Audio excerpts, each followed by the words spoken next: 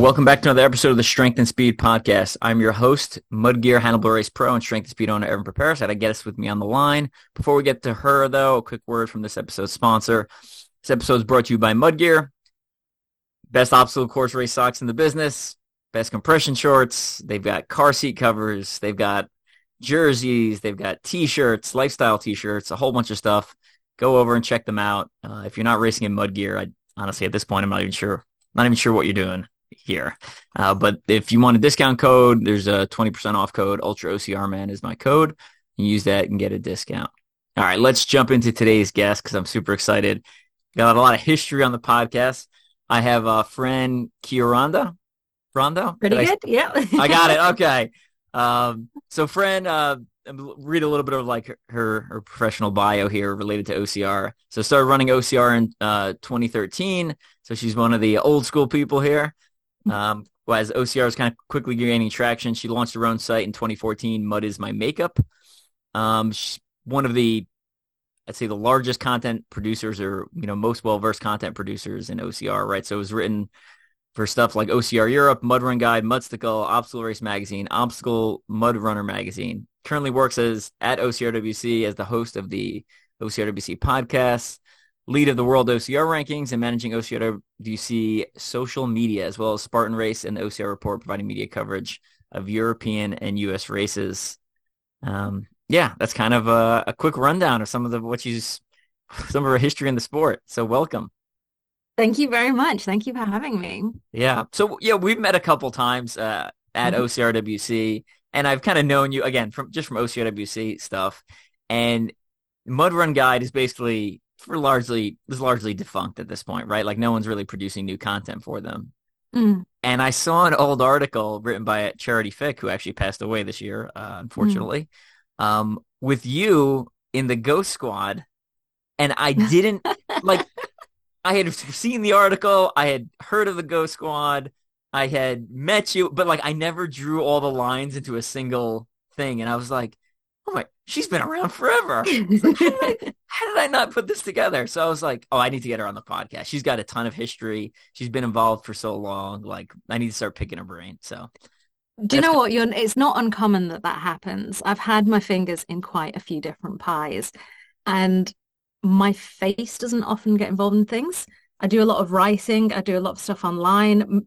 Ghost Squad, for anyone who is interested, Google them. We were good fun, but we were fully painted up in stupid, ridiculous costumes. So I wasn't recognizable in that way. And it's only more with doing the podcast that then people recognize my voice and be like, hey, you're so-and-so, but they won't tie in the other things. But I quite like it because it's kind of flying under the radar a bit, but keeping my fingers in the pies and getting some good media insights. But yeah, I'm not pushing myself as a big personality in any way. I love it. Yeah. So super fun. So I want to talk about a little bit about Ghost Squad, a little bit about early days of OCR, a little bit about like OCR in Europe, right? Because we don't have that many Europeans on my podcast. And then we'll kind of finish off the episode with talking about OCRWC, what's changed, what's stayed the same, and kind of any kind of insight you can share for us for the race, which is coming up in about 30 days from now. 30 days. So let's jump way back in the time machine. Let's jump back to 2013. Tell me about like getting involved in the sport and Ghost Squad and kind of launching your own brand at the early days there. All right. So I think coming up in about 4 days exactly is my 10-year spot anniversary. And I decided OCR was always going to be the kind of thing that I loved if I knew it existed. I kind of started hearing about it earlier than 2013, but I only heard about Tough Mudder, and I was like, I cannot run that distance. Are you crazy? I'm not doing that kind of distance. That's insane. Yeah. And then it was actually my brother-in-law suggested, hey, there's this other brand, Spartan, that do 5K. And I was like, perfect, I can do 5K. That's easy. And, it's kind of the classic journey. I was like, oh, I'm doing a Spartan race. What am I going to do? This is really tough. Started training. I'd always been fit and healthy and done lots of sport as a child, but kind of as an adult, the training had dropped off. It's really nice to have that goal. And then I did it, me, my partner at the time, and his brother-in-law. And it was so much fun. It was back in the day when Elite Wave was just open. So we ran Elite Wave, men and women together. It was really good fun. I mean, there were times that I hated it. You think it was a sprint. It took like an hour. But it felt so, so difficult. But I remember, and I am gonna be pushing that picture out on like I think it's the 8th or the 13th of September. I need to check of that first fire jump, wearing my gloves, the really poor underwear that just didn't help anything, the really bad outfit, but just how much fun it was. And I was like, I've got to do this again. I have to do it again. And at that point, there weren't many races in the UK. So I think that was the Yorkshire Spartan Sprint in the September. And I think there was one in London like a month or two later. And I was like, oh, it's too soon. I can't be ready for that by then. It's just too much. So we waited till the next year and did a trifecta. And that was it. That was it. 2014 things kind of started kicking off and I just started to get really, really into it. Mudstacle were a really good media resource in the UK. There was the classic athletes like Thomas Blanc, John Alban, and I loved watching all the videos. I loved seeing what's going on. I'm one of those people that likes to have information about stuff before they do it. And I just couldn't find enough. And I was like, if I'm a newbie to this, I want to know more. So I started doing the classic again, 2013 style race reviews. Go to a race, write about it. How many toilets were there? What was the course like? And kind of my goal was always to encourage the average athlete. And that's always how I've seen myself. I've had times where I've been fitter. I've had a few podiums, but nothing to talk about. But I'm just always consider myself to be very, very average. And I loved that someone like me that didn't have time to train massively, who worked a lot, was able to take part in these things and really wanted to encourage others to do it. So I started writing Mud is My Makeup, which was kind of female focused, but not necessarily 100%. Mm-hmm. And kind of from there, because the pond was so small, there were so many opportunities to kind of get involved with other brands and creating content with other people, trying out all the races. And, we had like 2014, 2015 was the peak in the UK. You could race every weekend. You had multiple options of races. It was so good and it was so busy. And it just kind of took over my life very quickly from there. Wow. That's crazy. 2014, you think 2014 was the peak for the UK? Is that I'm trying to, you know what, it feels so long ago. I'm trying to think maybe 2015. okay? That was earlier than I was expecting, but you guys also had Tough Guy, which well, yes, had been around for, yeah, at that point, I mean, 20 years. That point, so it was 1987 Tough Guy started. Yeah. So I'm not great at maths, but, a long time. Yeah. 25 years. Almost, yeah, yeah.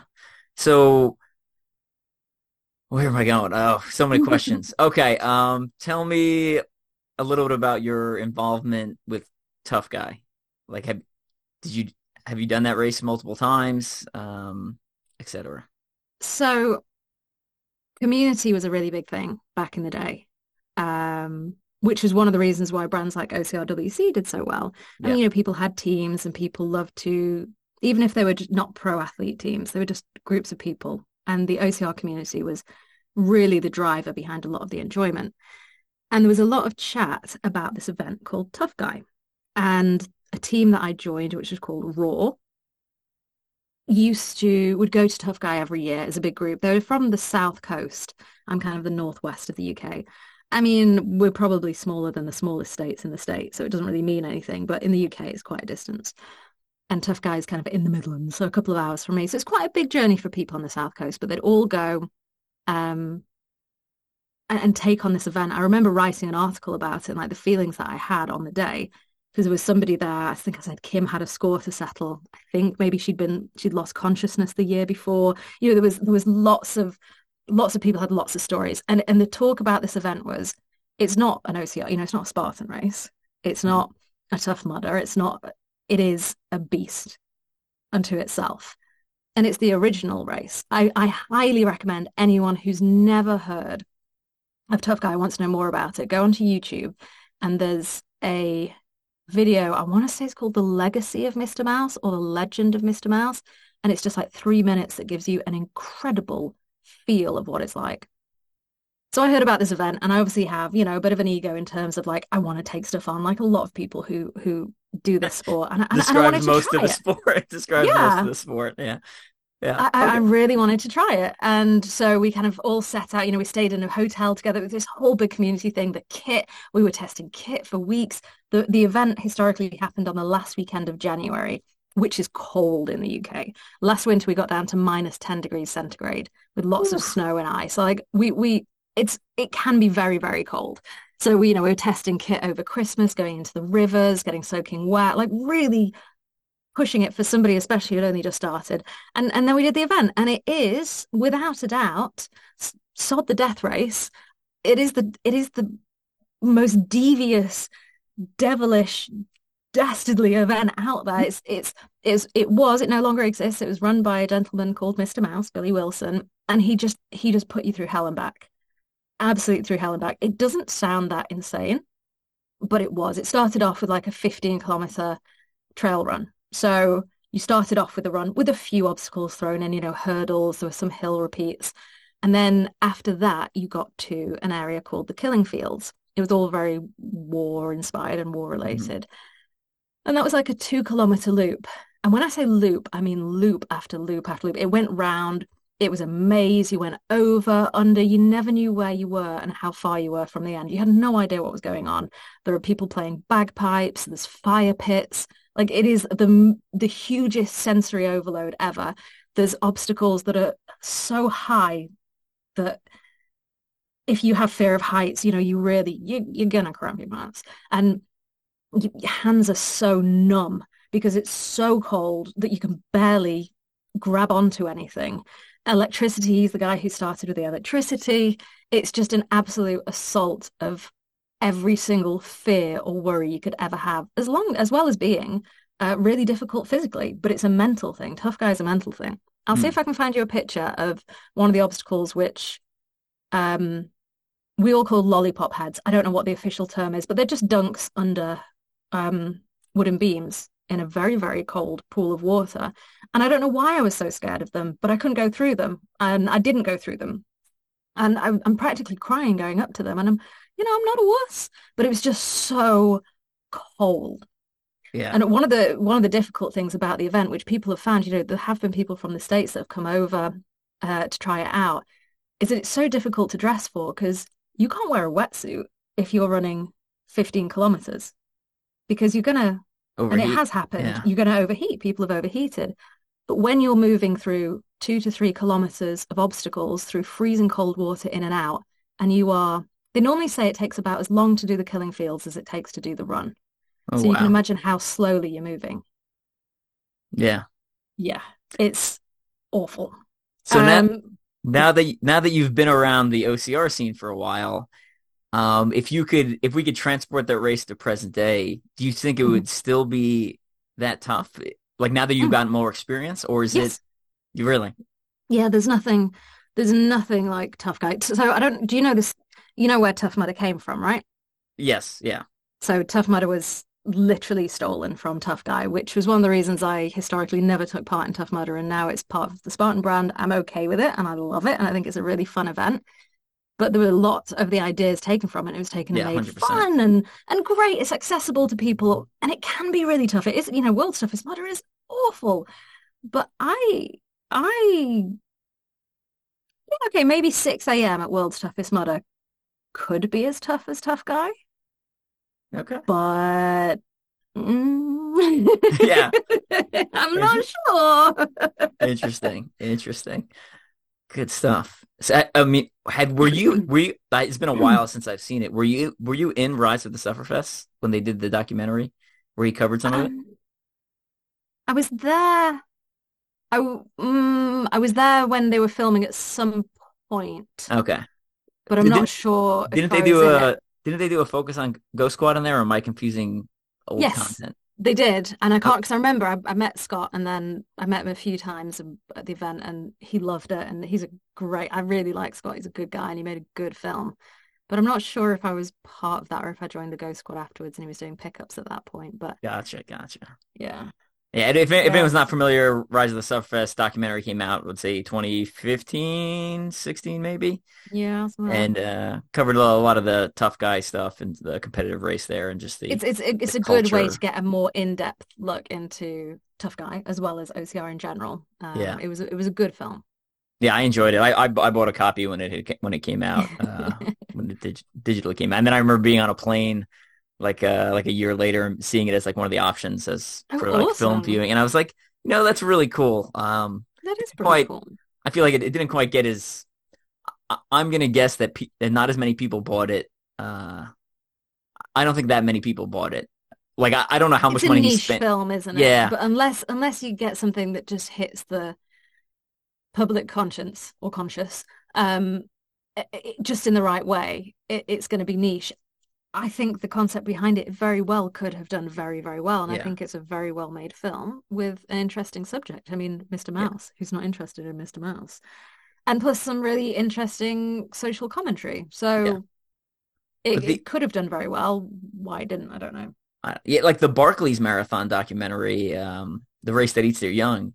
Like I feel like everyone has seen that. Like I get as someone who does ultra primarily, people are like, when are you doing Barclays? It's like I'm not doing Barclays.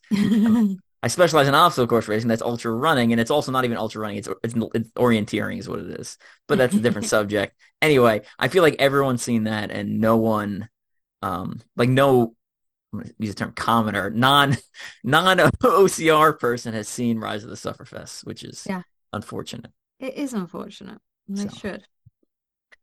all right, oof. All right. Tell me a little bit about Ghost Squad and how you All kind of right. like who they are, what they do, how you fell into that group.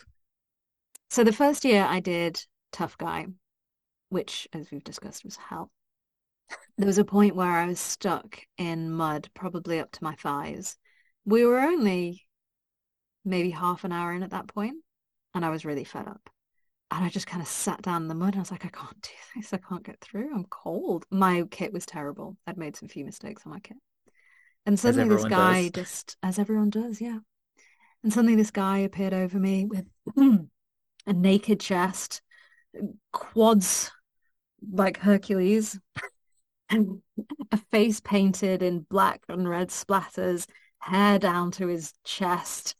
And he just kind of loomed over me and reached a hand down, pulled me out, and then galloped away, not even wearing innovates or anything. He was wearing combat boots that were half undone. And I was like, who the heck is this fellow? And that was it. That's all I saw of him. And then when I was writing up my course review, which then went into one of the magazines in the UK, and he read it and he was like, yo, that was me. And his name was Ed, a guy called Ed Gamester. And he was the guy who headed up the Ghost Squad. So the idea of the Ghost Squad was it was kind of like a band of misfits and weirdos who would run around Tough Guy, helping anyone who needed it. The whole idea of Tough Guy is not a race that is to be done alone. And even if you win, you could have help. In fact, Mr. Mouse says nobody that's won has ever completed the course properly. So, it's not that strict on rules. Just try not to die, basically. Hmm. So helping people is very much encouraged and very much okay and necessary at times. And he asked me if I wanted to join them. They didn't have any women on them. It was just a group of men. And I was like, heck yes, it sounds awesome. So I started running with them, and it was kind of scary because the freezing cold. And I mean, I'm not going to be getting naked. Like, I'm not the kind of person who wears crop tops and shorts or anything like that. So I found my own stupid costumes, normally like a skeleton suit or something. And yeah, painted up, wild hair, running around, tough guy, helping people in any which way you can, whether it's giving them rum at the top of Tiger or pulling them up through, oh gosh, what was the obstacle name? It had a very rude name. Maybe it's just Viagra. That's not rude. Right at the end, there's like a slippery slope that comes out of a pond with electric wires hanging down. You get to the top of that, and then you run down another tiny hill, and you're finished. But getting to the top of that hill, we would sometimes stand there, and it was wonderful. It was a really great experience, and the whole event would be an experience. We'd get there like the day before. We'd drink rum in the barn the night before, get absolutely hammered, sleep on the floor of the barn, wake up freezing cold, and then run around the event and yeah, then sit in Mr. Mouse's kitchen for a few hours enjoying ourselves. And after that, after a while, we started to kind of spread to other events. So we went to Nuclear Races, which is still a big brand in the UK, very good brand. The OCRWC 2018 and 2019 was hosted by Nuclear Races. And we did a bit there, and that was good fun. Not as it was a different vibe to Tough Guy because we weren't needed. We were more entertainment, but it was just great. It was just ridiculousness Hmm. whilst actually being useful. And it was just stupid, standing on the start line at Tough Guy, the start line of Tough Guy. I'm so sorry, I'm gonna have to tell you. is it's just one mass start line, and you can be talking a couple of thousand people. They start at the top of a hill and they just run, everyone together all at once. There's no No waves. There's waves. one wave. 11 a.m., best start time ever, and you just set off and everyone runs. And, we'd sometimes stand at the start line banging drums, setting off smoke grenades, and then just be overwhelmed by a group of people. And as they would run, we would run. And if we wanted to run together, we would, or we'd go off and run our own race and help people. And yeah, it was fantastic. Amazing. And if anyone, we'll include one of the pictures of the podcast post with um, some of the Ghost Squad images. But if you don't know what they look like, I'd say Google them. It's pretty interesting attire and fairly. Some of them look like it's fairly in depth. It's quite a long. Look like it would take you a couple minutes to get ready there. There was so little care taken to it though. Like we would literally stand in the barn. It was a barn with black and red poster paint, like nothing fancy, and just squeeze it onto our hands. Like I would just wipe black poster paint across my eyes and then stripe of red on my face. It burnt so much by the end of the day. My skin was always red raw. But like if you made it too perfect, it would almost ruin it. Hmm. Like you want to just be a messy mess and never know what you're going to look like. Yeah, that's cool. All right, I love it, loving it. And then Tough Guy finished. When was the last year? What was it? 20 late 17-ish, something like that. Do you remember the last year off the top of your head? Um, I remember that the last one I took part in, my daughter was 6 months old, so that would have been 2018. Okay. Yeah. Because I was still feeding her, and then I had to take a break and go inside to the farmhouse and feed her. And my partner took a picture, just like a ghost covered in paint and mud, feeding this tiny baby. That's amazing. And it, Yeah. so I remember them announcing the last one, and then Mm. I could have sworn at some point they Mm. brought it back for a year, or is that my? Yeah. So I don't know I can't remember off the top of my head when the last one was, but I mean, I want to, maybe it was 2019 that the final one was. But yeah, they received a bit of stick for that, rightly so, because they did announce it would be the last ever Tough Guy, which was an event that was going since the 80s. But Mr. Mouse is a law unto himself, and he decided he wanted to do it again, so he's going to do it again.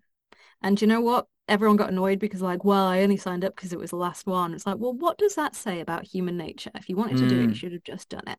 yeah. Um, and actually, the one that was supposed to be the last one was a bit too full.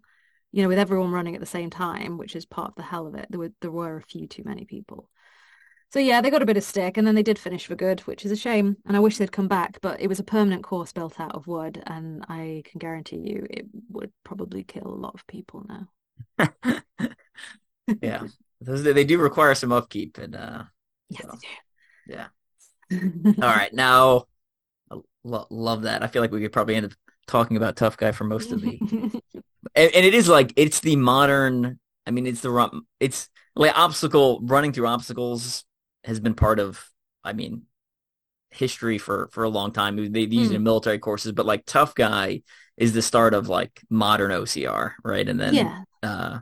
Tough Mudder and Spartan got a hold of the idea and Hmm. kind of took it to the next level. But Absolutely.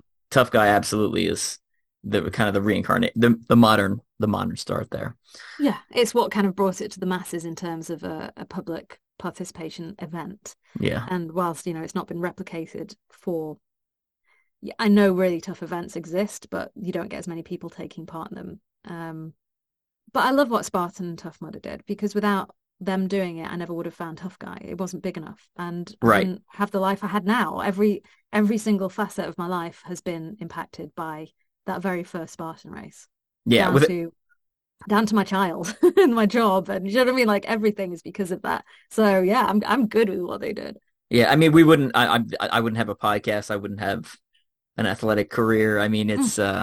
I mean, I would still be racing, but it wouldn't be obstacle course racing. mm. You needed like him or hate Wildine, you needed him and you needed Joe DeSena to come along to make Do sure what they ever did. make sure the rest of the world heard about it.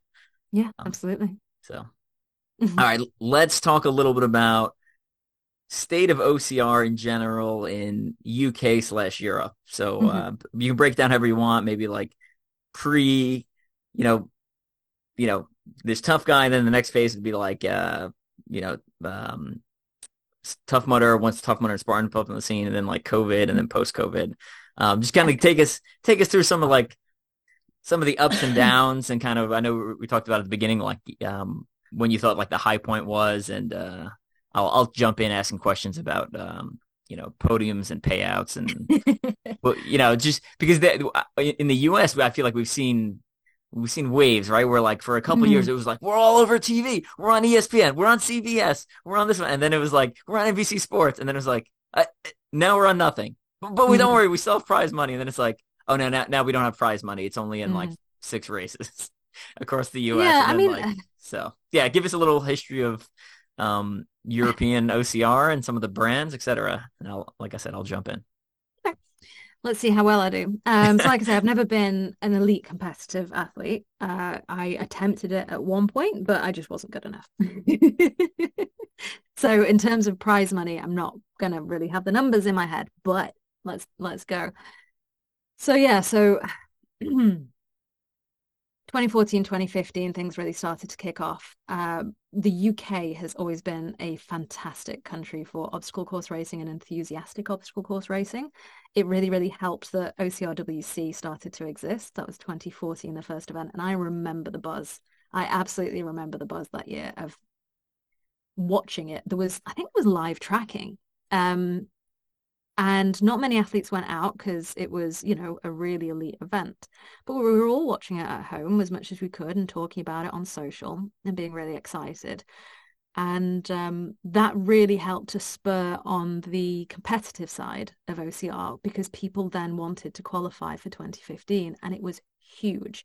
I mean, I don't know what it was like in the US, but here it was the prestige over qualifying for it was incredible. You would get your t-shirt, you would get your email, people would go to events specifically to do it. And I think that really helped push it on. British people love to travel anyway, and they love to take part in things. So we don't need much of an excuse for OCR tourism. And if there is an opportunity to do it, we are absolutely going to do it, and we're going to make the biggest deal out of it we possibly can. So things started to get really busy. There were a lot of big brands around 2014, 2015. If I get it slightly wrong, I mean, let's say 2015. Okay. 2014, I only really knew about Spartan. Then 2015, yeah, Spartan, obviously, Tough Mudder, Nuclear, big player, Dirty Dozen, which was a really good brand, Hmm. Monster Race, Nuts Challenge, which is still going. Um, oh God, and so many other brands that I just can't remember. And like I say, I was taking part in events most weekends. I'd say 3 weekends out of every month that I was racing. All in the It was UK. all in the UK, That's up and down the wild. country, all in That's the UK. There wild. was so much going on.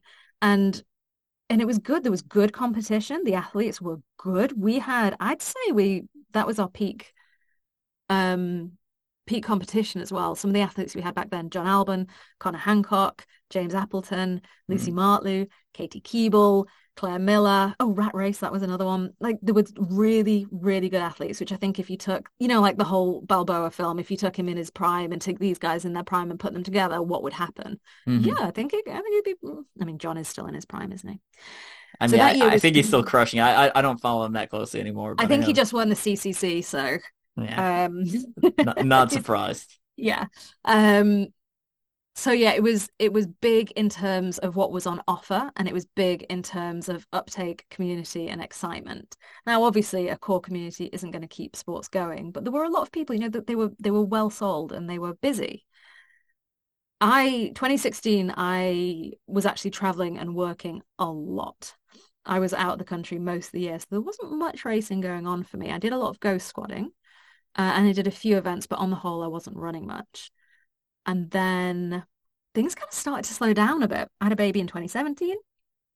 And then after that, like still into OCR, obviously, because I really am now, but things just started to quiet down.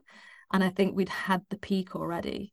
And the Mm. money just wasn't there for brands to be able to keep going. And I think a lot of people, which you probably saw in the US as well, saw what the entrance fee was for an OCR and thought, I can do that. Wow, I'd make so much money if I got this many thousand people and I Hmm. make this money, not realizing how much it costs to build a course and insure it and all of that. And actually, if you want to make money, OCR is absolutely not the place to do it. Most of these things exist by the goodwill of others, not because there's any money involved. Um, And yeah, so things just started to quiet down a bit. And then COVID hit, which killed so much. Yeah. I'd say so 18 and 19 were good. I'm going to talk about OCRWC again, and I found that an easy way to recall back to what was going on. We had that in the UK those years, and that was 18 and 19 were the first years I started working for OCRWC directly. I had been creating content for them, but that was when I worked the event. And it was busy. They were big events. At Nuclear, we had a lot of European athletes. We had quite a lot of athletes from the States and other Americas. It was a good event, and hype was big for 2020. And I don't know what would have happened to the market if that hadn't happened.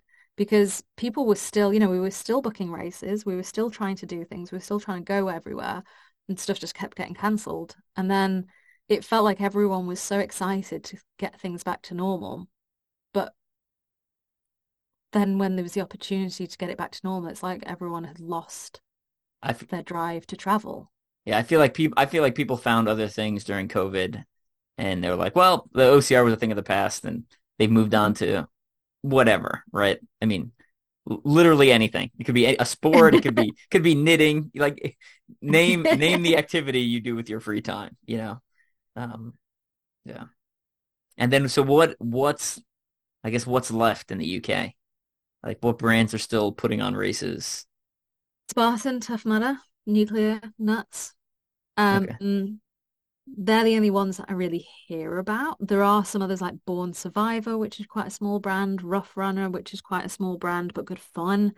The ones that cater to the general public without being too tough do reasonably well. So Rough Runner is like an inflatable one. It's good fun. Very Yeah. fun. It's nice. You still get a run, you still get to do obstacles, but it's accessible. It's not too scary. Yeah. Um, but yeah, there's not a lot. You've got a couple of races over the year. And yeah, you have to.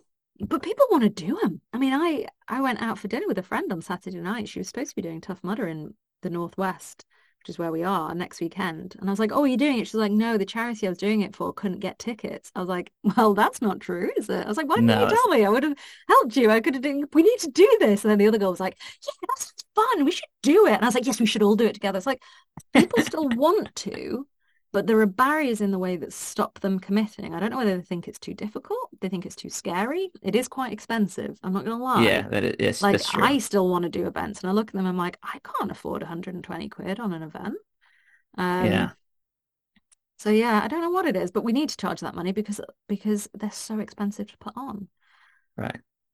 And I know like so I've been on the backside of the industry as far as like I've seen what the way Conquer the Gauntlet puts on races and some other smaller brands, Mythic Race, and then also seen what the staff Tough Mudder employs because Oh, I ran their Infinite Hero so Honor much. Challenge, and it is like exponentially more people. I mean, we were like Friday before at Tough Mudder before Saturday's event, and there was like 50 people at the pre-race meeting, Yeah.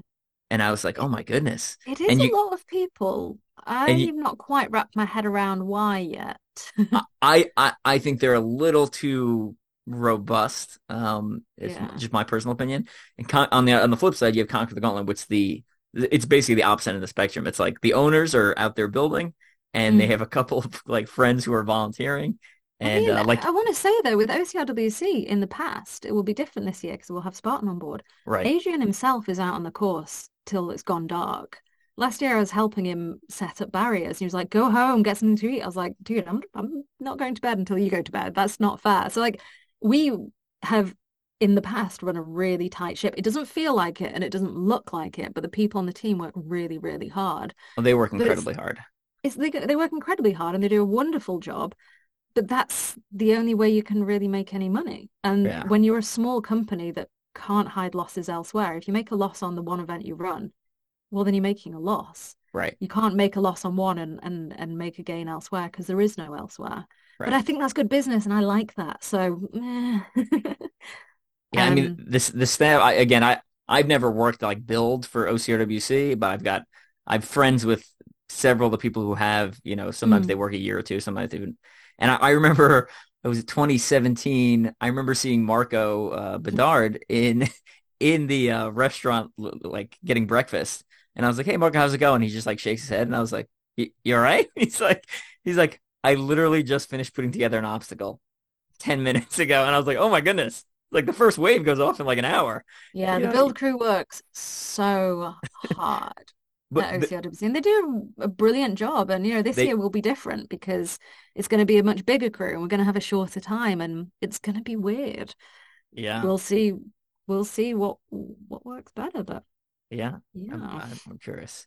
I do want to get into some OCRWC stuff. Mm. Any other final thoughts on state of UK OCR before we kind of switch topics to Well, it's kind OCRWC? of tricky. I mean, we didn't talk about Europe at all, and they do kind of go hand in hand. And I think at the minute, the European scene is absolutely thriving. There are a lot of races happening in Europe, and it helps because traveling from the UK to Europe is expensive. Traveling within Europe is not as expensive. Hmm. There are, yeah, there's Denmark, for example, constantly has small races going on, and perhaps we need to look at these small brands coming back and putting on less serious races just for people to take part rather than looking at giant businesses. The state of OCR in Europe, I'd say, is pretty darn healthy. Yeah. It's developed in Italy, Switzerland, and France a lot more than it used to be. When I was younger, Yeah. there were very few, there weren't really any races in Italy. I'm half Italian. I would love to have gone and race in Italy. Switzerland, I always wanted to race in Switzerland, couldn't I? Did do a beast in Marseille in France, and it was awful. It was so hard. It was great. But now there's just a lot more. There's the Italian series, this French series, and you know what? I would kill to get some of those athletes over to OCRWC because people like Esther, I mean, she would just kill it out on that course. So I think Europe is doing really well and is strong. The UK has lost it a bit, and I don't know how we bring that back. Even smaller races that are like quote unquote less serious. I mean, it only takes a couple of people, and all of a sudden the field is very competitive. Like I've done Well, a some race like is a race is a race, isn't you're it? right. It doesn't really matter what's there. People are competing against each other. I've done some little like podunk races here in the middle of the United States, and like sometimes my teammates who are all fast, most of them are faster than me at short course. They'll be like, "Oh, cool, yeah, we're coming too," and I'd be like, "Son of a!" And all of a sudden, I was like, "Oh, I'm You going for a took my nice easy podium away. win," and now it's like it's an all out. I mean, it was brutal. Like, I mean, we're running each other into the ground because it just takes three people, Yeah, and then you've got to four with four fight. people, you're struggling to get on the podium, right? So. Absolutely. Um, all right, so let's switch over to OCRWC talk. So All right. for some of our people that may not be tracking, kind of what's changed in OCRWC as far as like backside ownership type stuff in the last year? Just kind of give us a quick update, and then we'll talk about the upcoming event. So currently, ownership-wise, nothing has changed. OCRWC is still owned by Adventury, which is owned by Adrian and other people. And they're the people who started up OCRWC. However, what is different this year is the partnership with Spartan. This has ruffled a lot of feathers, understandably, because people don't want to see changes that Spartan might be bringing in. And the way we've tried to explain it is we have partnered with events in the past. For example, Nuclear Races was our host and partner for 2018, 2019.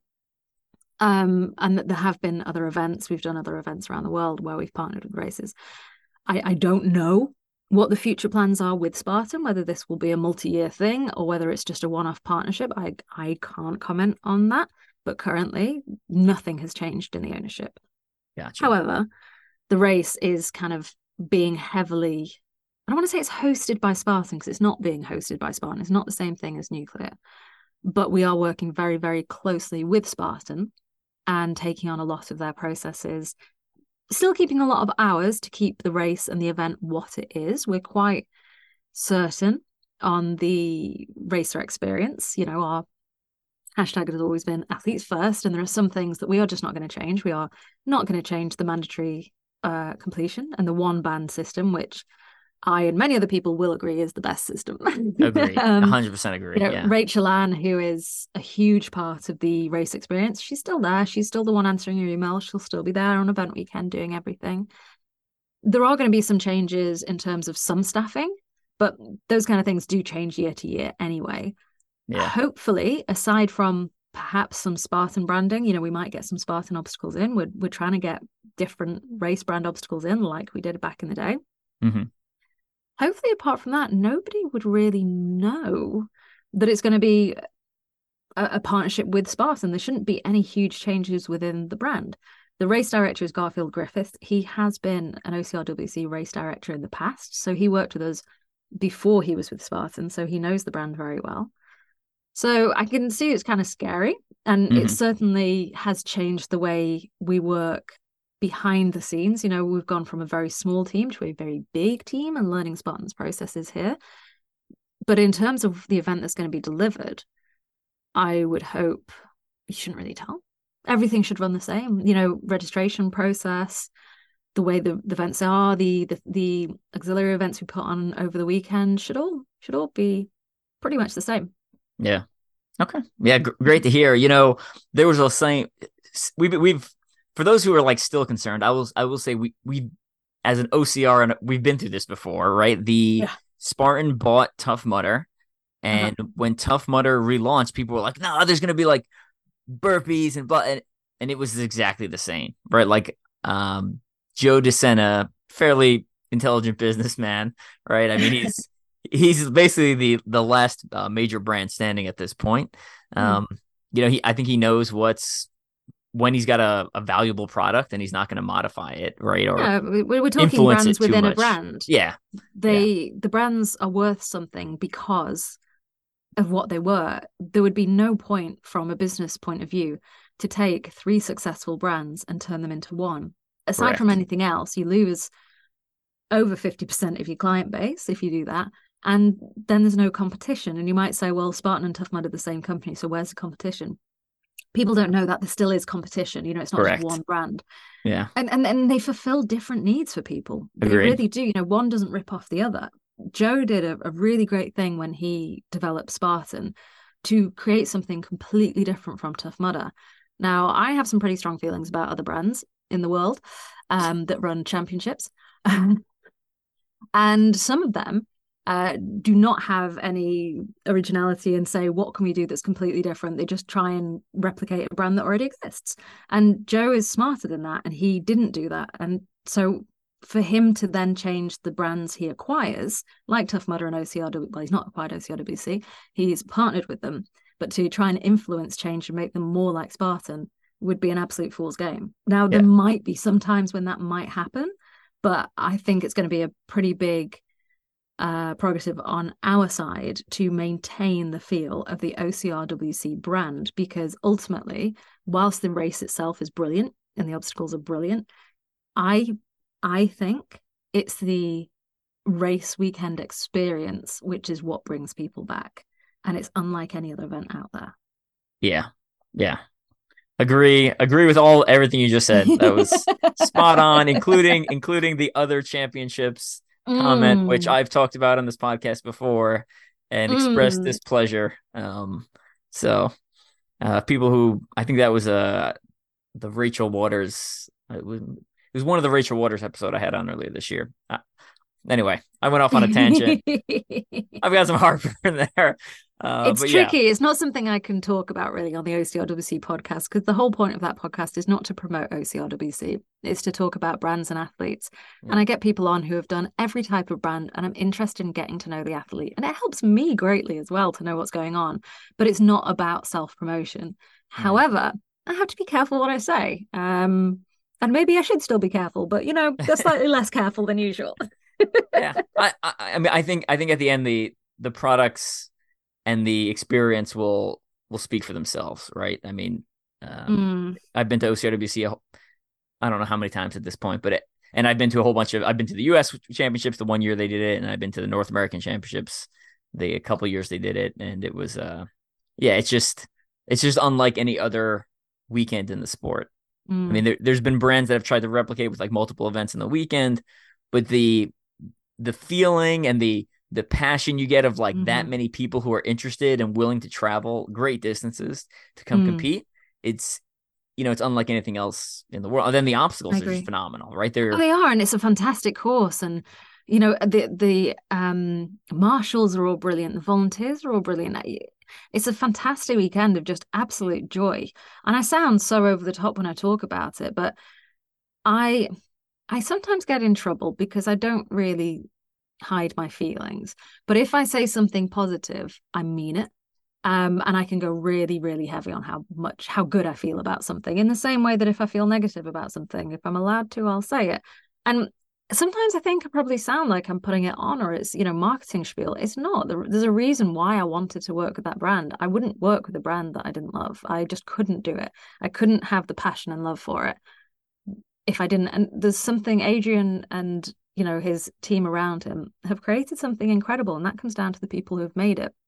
And they are great people. And they built that way before I came along. So when I say that, I'm not talking about myself. And honestly, I feel so lucky to be part of it. It's just so much fun. It's so lovely. It just fills me with so much happiness. Yeah. Yeah, I unfortunately will not be there this year. I got to work during that time frame, and I can't quite get that Look, weekend out. Yeah, I got to work. It's actually I kind of enjoy. We got like a course going on. I enjoy. It's not that big of a normally work is not fun, but that actually I should actually be having fun that during that period. But uh, fine, but still, you need to come next year year. maybe. So we'll see. So all right. Anything else we need to talk about OCRWC wise? Teasers. When's the build start so people can have an idea when to start expecting like the teaser obstacles as they get put up So on this is social one of the media? changes that's happening with Spartan. The OCRWC build in the past, the crew was quite small and the build was long.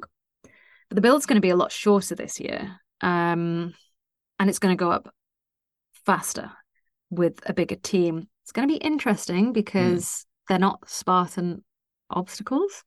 So it scares me a little bit. I'm like, I hope you've got good instructions.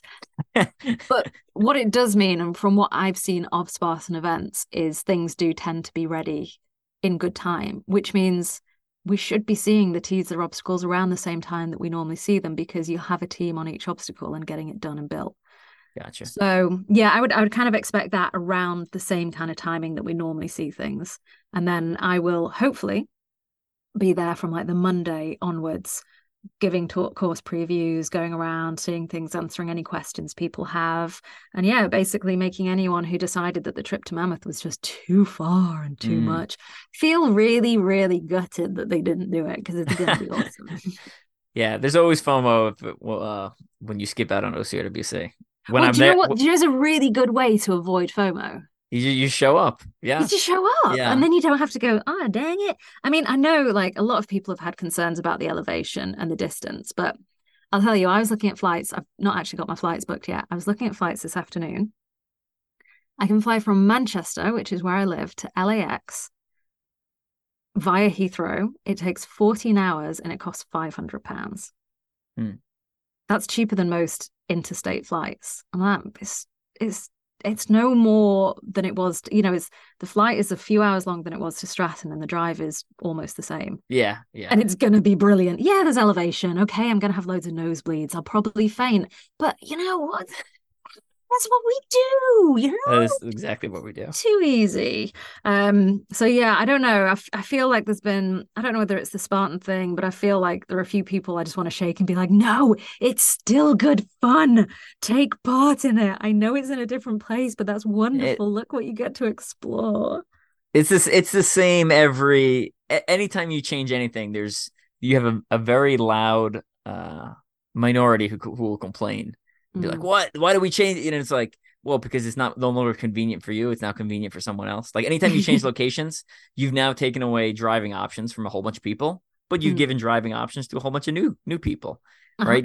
When And you we've move it never been across, that far west. yeah, Like when we've you we've never done it, and now correct. there's a whole market, including Asia and including a lot of South America. Like we've always had a good South American contingent, but this year it's really good.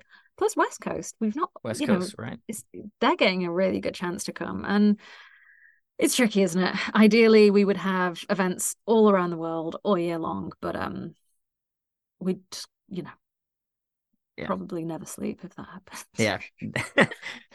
never sleep. Most of the staff runs. This is not their full-time job. Mm-mm. It's second or third jobs for some people. Well, it's So kind of crazy and it sounds unprofessional saying that, but I think it's kind of a testament to the people who work there and how hard they work. You know, if you send a message on social, you're getting a response within 10 minutes. And that's just because there's a couple of us who are checking it constantly. Rachel Ann does work for us full time. It is her job, and her job is specifically to answer people. But it is run by a group of people that really, really, really want to build a great event. Adrian always says his goal is to create incredible moments for people. Like that is literally it. And I love seeing it at the end of the weekend when we have the closing party and he's just kind of looking at everyone enjoying themselves and and you can see that's the moment for him where he's like everything went okay. Nobody got hurt. The course was marked properly. There were enough medals or enough t-shirts. Everyone's happy and then he can enjoy what's going on and it's just there's so much pleasure there. yeah. Oh, good stuff. Yep. Check out OCRWC if you haven't been, obviously. And if you have been, this is a new location, so it'll be a different experience. So It will. yeah, I've never gone to OCRBC or an adventure event and been like, nah, I definitely should have stayed home this weekend. That was a bad decision. Like That it's kind of that's ridiculous. sucked. And my one piece of advice for anyone who's traveling is do the team event. Oh I have the yes. most fun I do all weekend during the team event. It's just a great time. There's because you're cheering for each other, you get to run with each other. Like 2 of the years we did it, it was raining and it was hysterical. I mean, people are just like eating it down the mountain. It was amazing. So, Shall I tell you the only OCRWC event I've ever run was the team event? oh I've really? never actually taken part in any other OCRWC event. I've Mm. worked them. And I love OCR. It's just the first year I went was 2016 and I kind of decided last minute to go. I managed to find an apartment and I took my running kit just in case. And then I went on a team with a guy called James Rockley and Brian, who does the finish line. And yeah, they took it really seriously and I messed it up for everyone. But it's Oh, really good fun. It was a really good event. And then the year after I had a newborn and then after that I was working. So I've never had chance. But I really want to just like make everyone do the charity event. But we can't because we're still working. So it's a bit of a bummer not being able to take part. But I spend a lot of the day out filming people and getting clips to use throughout the year and just seeing the emotions that people go through and seeing you know the hard times, the good times, the difficulty, the enjoyment, and how much satisfaction people get when they cross that line. We focus on the elites a lot. We can't focus on everyone, and it's a criticism we get, and I 100% agree with that. There's not enough focus on people other than the elites, and I do try, but the joy is that it's with every single person who takes part. It absolutely is. There's so many of them who put their absolute heart and soul in, and we love them. We love those people. We love the ones that are having fun and really working hard. yeah. All right. Good stuff. Good stuff. Sorry. Any final before we kind of start wrapping things up, predictions or predictions for the future of OCR or things that like as someone who's been involved in the industry a long time, things that you would like to see change. And like obviously like getting more people at events, yes, like that's always good, right? Because it the raising tide raises all ships type thing, Mm. right? But any predictions or like, man, I really wish a brand would do X, Y, or Z to In terms of what's happening within the sport, I think we're going through a period of change. Spartan are constantly developing, and I think that's good. I think they are building on the brand. Europe's doing something slightly different from the US in terms of, say, the Elite Series. It's we have the teams here. It's which are sponsored teams. It's very different. So the different markets are trying out different things.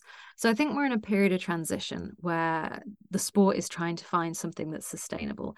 And I think ultimately, and this is something that I've been banging my head against a wall for years, is we, both brands and athletes, need to focus more on partnerships over prize money and participation.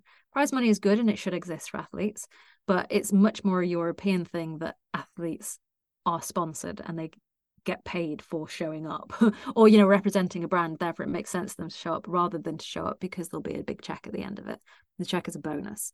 Mm. And you push yourself hard because you get better sponsorship if you push yourself hard. But in the US, it doesn't seem to be that sponsorship exists so much with athletes.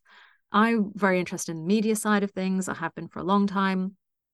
I don't personally have any interest in taking it to a television platform. I don't think that's necessarily the way to go because especially when you do that, you lose all commercial rights and advertising rights. And if a brand is going to make a lot of money through partnerships, it wants to be controlling the media, I think. So I think that's what we need to be looking at overall from everyone who takes part. And we need to start working that more into our communications and our partnerships between ourselves, our athletes, and our brands to help fund the sport, because ultimately everything runs on advertisement. Everything runs on advertisement. That's why TV programs are made, so that you can advertise things in the break, not to entertain people. It's to make, you know what I mean? Like the prime spots are the better programs. And that's how the sport keeps going. So it's going to be a bit of a conversation between format, branding, and media to create a package that allows this to continue and allows for people to carry on. And then perhaps it is a case of there are smaller brands that allow it to exist for the everyday person who wants to have fun, because I was the everyday person and it's something I think everyone should take part in. In regards to the news that came out this week about pentathlon and the Olympics, I hate that. I do not understand it. I get quite irritated at the OCR athletes who get excited about it being in the Olympics, because I do just want to say, you do realize you're not going to be in the Olympics, don't you? It's pentathletes are going to just learn how to do a few obstacles. You're not going to the Olympics. This isn't what it is. But that happening also doesn't mean that the brand has to become that one thing either. That is one aspect of OCR that some guy has decided to monopolize and sell. And that's fine. He can do that, but that doesn't need to monopolize the whole industry. And I don't think it will do any good for the industry. And I can see why people want to do it, but I am more about what is better in the big picture. And 20 years time I might be totally wrong, but I won't admit it.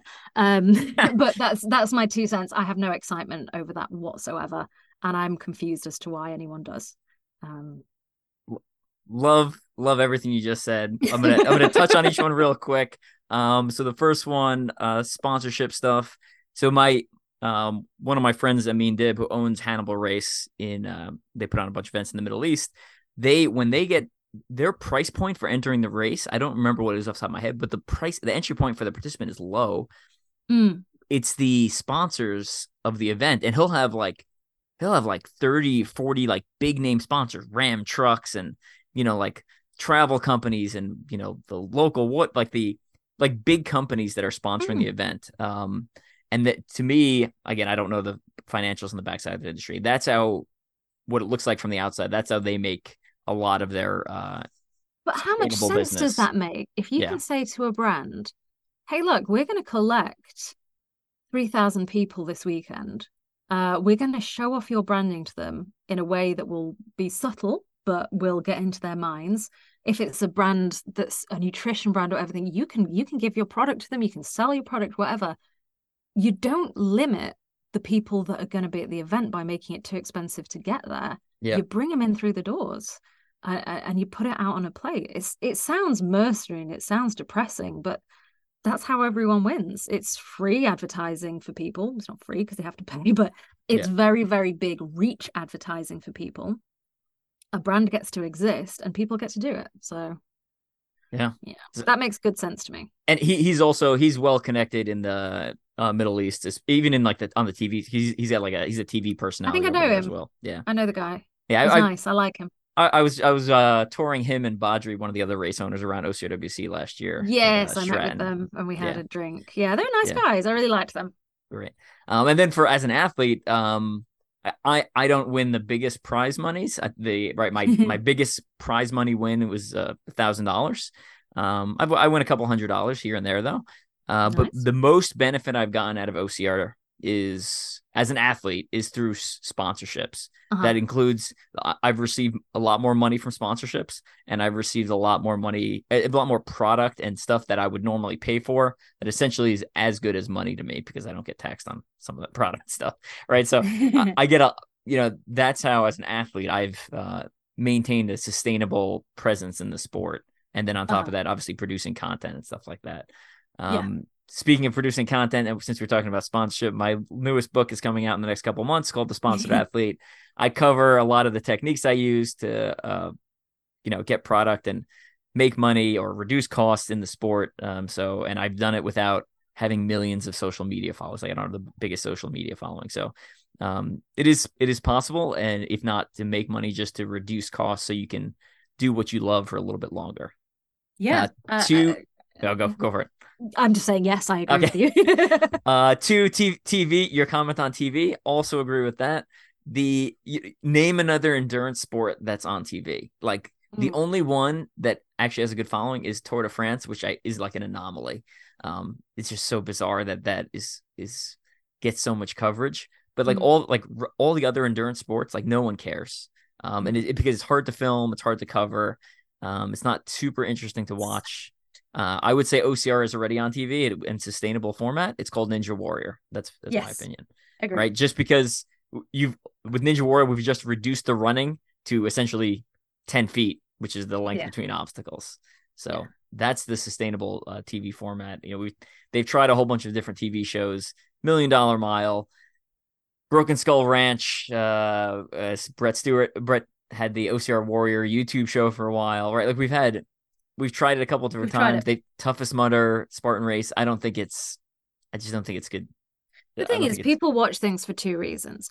When it comes to sport, it's either because they do the sport and they yeah. love it.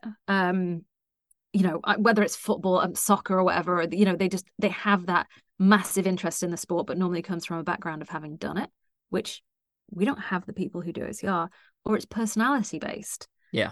And we don't have that either. Like Yeah, we the do need to work on that. Like we do need some more personalities. I'm not saying the people in OCR aren't nice or wonderful. I really like the athletes a lot, but there's a big difference between being a good athlete, a good person, intelligent, kind, clever, and being TV fodder. And I agree. Yep. I'm not gonna lie, you don't want to be TV fodder. That's not a compliment. That just means you Yeah. create great entertainment, but entertainment also isn't a compliment. So when I say we Yeah. don't have the personalities, I'm not saying OCR is full of wet fish. I'm saying it's not that it doesn't have that type of people in it, which is one of the things that makes it nice. I So agree. it's Yeah. difficult. If you want to see, if you watch UFC, a lot of the a lot of the mm, those are personalities, right? And they're not necessarily good people. But they do bring in numbers, right? So exactly. yeah. Or you Um, have to be someone really special like Roger Federer, who everyone just adores. But yeah. like he's an out and out gentleman who just is a wonderful person and plays tennis beautifully. But yeah, it's difficult. It's a very, very difficult thing to achieve to do that and be good, as in a good human. And Yeah. I don't want to see any of our athletes do that, to be Yeah. honest. And then last one, the Olympics comment. Also agree with that. Um, I think modern pentathlon is struggling. Like, who do you know that does pentathlon? I don't know. I've never met a person in my Surrey 40 England is the only years. person that I know, and she Okay. was an OCR athlete. And I do wonder if she's come out of retirement with some kind of deal with World Obstacle, because she suddenly kind of appeared back on the scene. And when Mm. I looked at her profile, I was like, pentathlon. I mean, it sounds like a brilliant sport. I'm anti-animal cruelty, so the horse riding, yeah, was a bit sucky, but in general, it sounded like a really fun sport. But now it's running and shooting, and swimming. Yeah, I think they're dying and they're trying to figure out what they're trying to grasp onto something, and then you have someone who's trying to Grasp sneak onto in something. sneak in OCR under another name. And again, I've argued the point that I think OCR is technically already in the Olympics. If we want to get really technical about it, it's called steeplechase, just because the obstacles are hurdles and they're not very exciting. There's a water pit in there. Yeah, I'd But say you're right. I would argue OCR is already in the Olympics, called steeplechase. And then to me, if you really wanted to do OCR in the Olympics, you basically just put obstacles on the side of the track, right? So Oh just like yeah, for steeplechase, my mind, an obstacle course that's an Olympic event is a track event correct. and it's a military track event basically. If you think bottom field from the Marines, if you know what that is or if you don't, whereas and you make that into a race, and it doesn't even have to be running, but it doesn't have to be ninja either. It just has to be soul crushing obstacles round a Correct. Yeah. track. Yep. And you can standardize that if you want to. You can Yeah, I think find you ways to have to standardize that. compare times and Well, qualify and yes, stuff. Yeah. but but it's not.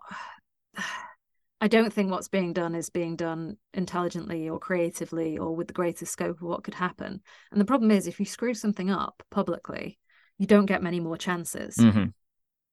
Well, let's And there's a see. lot of so again, I train in some combat sports, and some of the push for the Olympics and some of the ones that have gone to the Olympics, sometimes it ruins the sport because Yeah, everyone hard pivots to focus on the Olympics, and it yeah. takes away from this thing that made the sport great.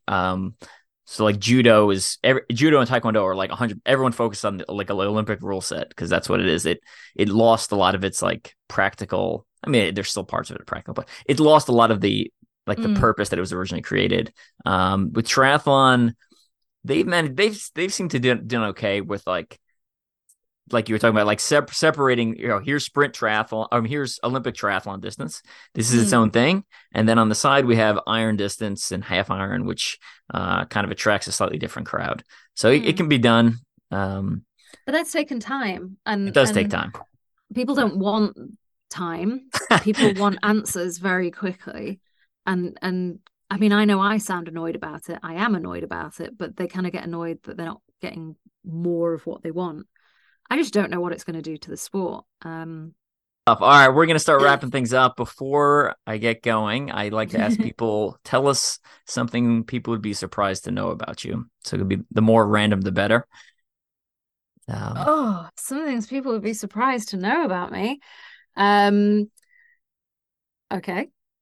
I have had several incarnations throughout my career. I originally trained as a textile and fashion designer, and currently I am retraining to become a psychotherapist. oh, interesting. That is the long-term life goal when I can no longer do OCR. Gotcha. Okay.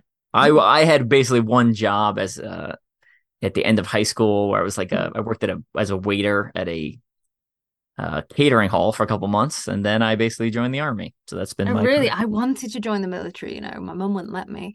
So, When I was like 17, and that was when the whole Afghanistan stuff was going on, mm, or Iraq, I don't remember. And then probably about 6 months ago, I was going to join the Army Reserves, as they're now called. And I was on the phone to Adrian as I was doing it, and he was like, "No, you are not allowed to do that." I was like, well, "Why?" He was like, "Evelyn." I've got a 6-year-old, and I was like, "Oh yeah, that." So I would have loved to do the military. And it's kind of one of my regrets that it didn't happen, but the people in charge said no. But that's pretty cool and it explains why you're in OCR. yeah. Yeah. Well, I don't know if the UK military is like the American military right now, but our recruiting is like atrocious right now. So the bonuses are pretty substantial. Um, Really? Well, Not you to do like have the try. whole I'm not trying to like persuade you to join the military. I'm just letting you know what the state of at least military U.S. military status is. I do find the difference between US military and I won't keep you long, but I find it interesting. US military and UK military are quite different because there are bonuses within the US military like healthcare, but we Yeah. we all get that for free here anyway. Um, Yeah. and then the whole attitude towards the military, like anyone I know in the military in the UK is just like, oh, you're in the military, cool, that's your job, awesome, hope you enjoy it. Whereas in the US, it's kind of a big whole. There's a lot more. I'm not saying there's not respect for the UK people in the military in the UK, but it's still just a job that people choose to do. Mm. So it's strange. It seems like such a bigger thing there, whereas here it's just like join the military. Yeah, sure. Oh, interesting. That's interesting. Hmm. Yeah. It's And then pretty if people cool. want to find out what my next job is, just keep listening to the podcast. I retire in just over a year at this point, or Oh, about less than really? a year. And you know what you're going to be doing? I do know what I'm going to be doing. You're I not haven't going really to share started it sharing it with publicly with many people yet. So yet. Okay. Well, it'll we'll be get there interesting. eventually. Yeah. Yeah.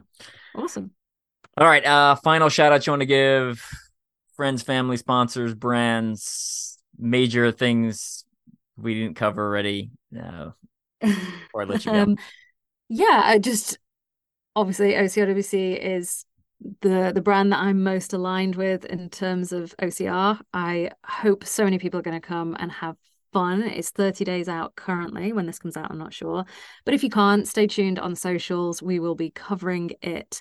If you are going to come, we're going to have lots of fun things in the evenings going on. So keep your eyes peeled. I'm going to be hosting a night again, like I did last year, which is going to be a lot of fun. So please come and have fun with me.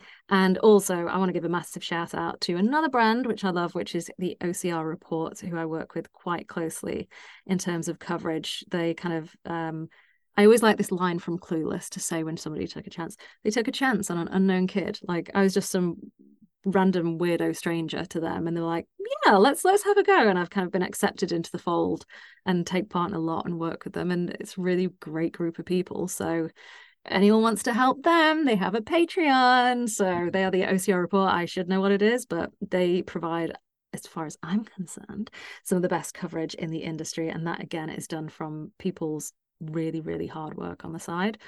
So yeah, they're doing a lot of good work in keeping OCR alive. So shout out to them. Yeah. Definitely appreciate that. I don't think I haven't written much for them this year. I was writing for them a little more last year. It's been a bit of a busy year for me. So, hopefully I'll pick it up a little bit again in Sure, we need to 2024. see your names back next year. The Yeah. OCRWC blog is full of your articles, which are really Yeah. useful Yeah. because you I actually need to know what you're start talking writing for about. them again too. I didn't write much this year. It's been a little bit of a hectic year for me This too. year has been the fastest year I think I've ever lived So, in. so, It's uh, flown, so don't blame you. So for any of our listeners, head over to teamstrengthspeed.com. By the time this publishes, the new website may be up. They delayed the changeover by a couple of days, so it may be up now or maybe up coming soon. But you can go over and check that out. Again, we have the new website will have a store for shipping in the US and a different one for shipping internationally. Long story, website hosting issues, but it's two different stores. There's a link on both of them to take you there. We do have Blegmits in stock, Extreme and Lights. If anyone's going to OCWC and wants Blegmits, I will not be there selling them this year like I have been in the last couple of years. So you can go to the website, you can order them and have them shipped to someplace in the US. And if any of our international listeners, right, they can essentially pick them up there if they find someone who's going and has a US address, we can ship it to. So and then my documentary's up on there as well. Ultra OCR Man, $10, 24-minute documentary shot by Bobby Ross. Please check that out. Like we were talking about with the Rise of the Sufferist, a lot of the videos are expensive and timely to make, and the return on investment is not quite there completely. But it was a passion project largely, so please check that out. 24-minute movie, covers some of the Ultra OCR charity events I've done. And then, yeah, my books are also available on teamstrengthspeed.com. All right, we're going to take off. Fran, thanks again for coming on. Loved your insight. And yeah, we'll Thank you so catch up much for with you having later. me. So